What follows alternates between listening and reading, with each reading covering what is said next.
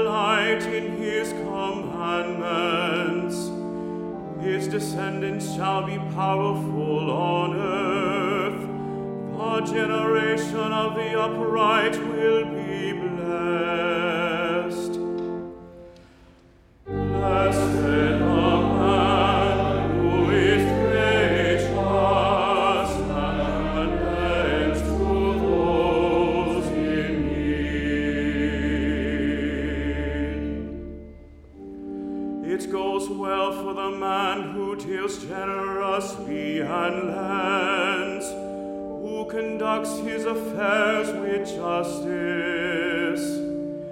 He will never be moved. Forever shall the just be remembered. Blessed the man who is gracious and lends to those in need. He has no fear of evil news. With a firm heart he trusts in the Lord. With a steadfast heart he will not fear. He will see the downfall of his foes. Blessed the man who is gracious and lends to those in need. Open-handed he gives to the poor. His justice stands firm forever. His might shall be exalted in glory. Blessed the man who is gracious and lends to those in need.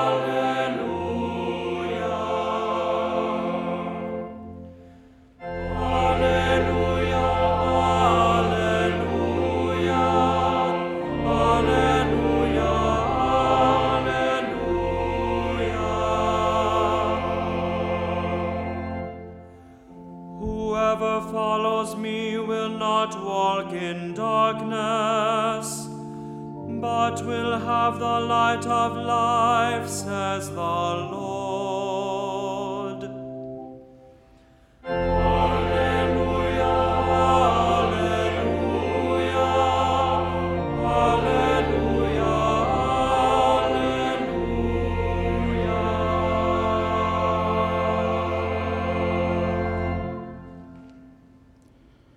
Dominus vobiscum. Et cum spiritu tuo. Lectio Sancti Evangelii secundum Ioannem. Gloria a tibi, Domine. Jesus said to his disciples, Amen, amen, I say to you, unless a grain of wheat falls to the ground and dies, it remains just a grain of wheat. But if it dies, it produces much fruit. Whoever loves his life loses it, and whoever hates his life in this world will preserve it for eternal life. Whoever serves me must follow me, and where I am, there also will my servant be. The Father will honor whoever serves me. Verbum Domini. Laus tibi, Christe.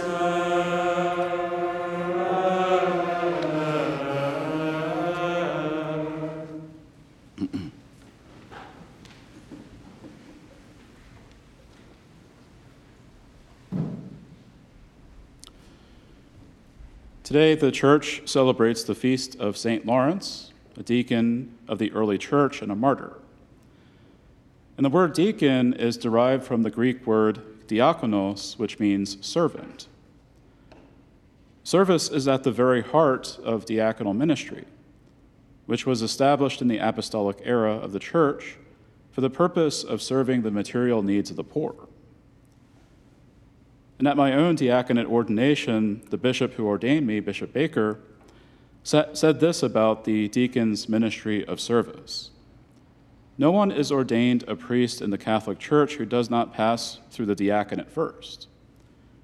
It is the Church's way of highlighting the critical importance of service as a key to all ministry, including the priesthood. A deacon is to follow the pattern of Jesus, who came among us not to be served, but to serve. And to drive the point home that the priest still retains the ministry of service that he received as a deacon, even after he is ordained a priest, Bishop Baker wore a dalmatic, the traditional liturgical vestment worn by deacons, under his chasuble at my priestly ordination. St. Lawrence exercised his diaconal service so fully in imitating Christ in his humble service that he gave his life as a martyr for the faith. Now, there is very little that is known about today's venerated martyr of Rome. We know that he was one of 7 deacons who served the Church in Rome during the pontificate of Pope St. Sixtus II. He was given charge of the goods of the Church and organized the distribution of alms to the poor. In the year 257, the Roman Emperor Valerian issued edicts against Christians and against the Holy Father. And Pope Sixtus II was apprehended a year later and was put to death, and St. Lawrence followed him to martyrdom 4 days later. And these are the only certain facts that we have about St. Lawrence. However, there are legendary stories that have been handed down through tradition that have strengthened the devotion that the Church has developed for this saint over the years. And as the story goes, Pope Sixtus was being led to his execution when Lawrence said to him in tears, "Father, where are you going without your deacon?" After all, deacons are closely united to their own diocesan bishop. And the Pope answered, "I do not leave you, my son. You shall follow me in 3 days." And Lawrence was overjoyed when he heard these words, and he immediately sought out the poor, the widows, and the orphans, and distributed all the money he had. He even sold sacred vessels to get more money for the poor. When the prefect of Rome, who was a greedy man, found out about Lawrence's actions in giving generously to the poor, he wanted this treasure for himself. And so he summoned Lawrence and commanded him to bring out the treasures for the emperor, saying, "Bring out these treasures. The emperor has need of them for the maintenance of his forces. I am told that according to your doctrine, you must render to Caesar the things that belong to him. Give us, therefore, the money." And St. Lawrence responded, "The church is indeed rich, nor does the emperor have any treasure equal to what it possesses. I will show you a valuable part, but allow me a little time to set everything in order and to make an inventory." And so Lawrence then went throughout the city of Rome and sought out the poor people whom the church had been supporting. And within 3 days, he gathered many poor people, the blind, the lame, the crippled, the maimed, the lepers, the orphans, and the widows, and he brought them before the prefect, who then asked Lawrence about the meaning of all this and about where the treasure is that he was supposed to bring to him.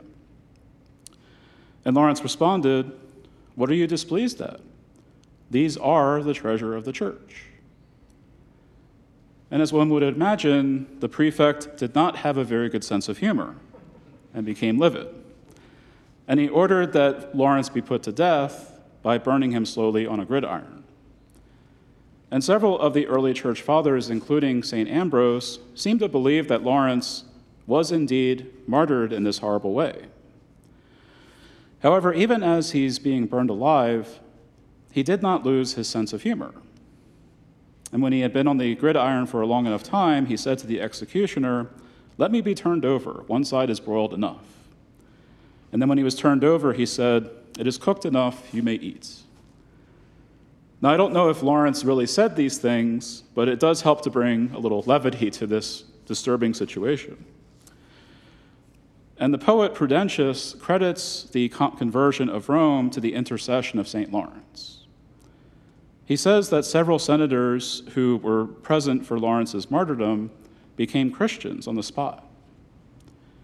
And it was not long after the death of this saint that the practice of idolatry in Rome had significantly declined, and even the Roman government itself began to venerate at the tombs of the apostles and the martyrs. The Romans developed a strong devotion to St. Lawrence and would frequently visit the church erected in his honor. In fact, Lawrence had been one of the most venerated martyrs since the 4th century. And St. Augustine has this beautiful thing to say about today's saint. Lawrence was a deacon of the Church of Rome. There he ministered the sacred blood of Christ. There, for the sake of Christ's name, he poured out his own blood. In his life, he loved Christ. In his death, he followed in his footsteps. Brothers and sisters, we too must imitate Christ if we truly love him. As a deacon and a martyr, St. Lawrence teaches us the true meaning of diaconal service. In fact, placing ourselves at the service of others is a duty to which all the Christian faithful are called.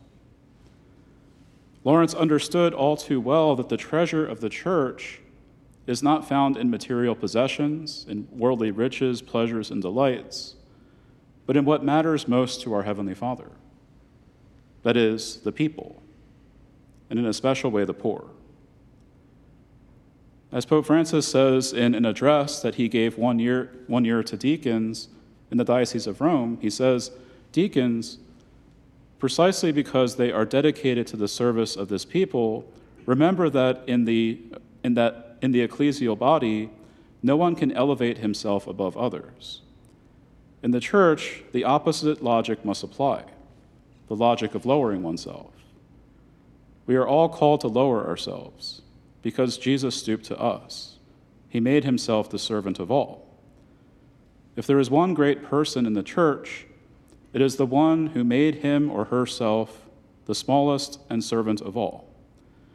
let us remember that for the disciples of Christ, to love is to serve, and to serve is to reign. Power lies in service, not in anything else.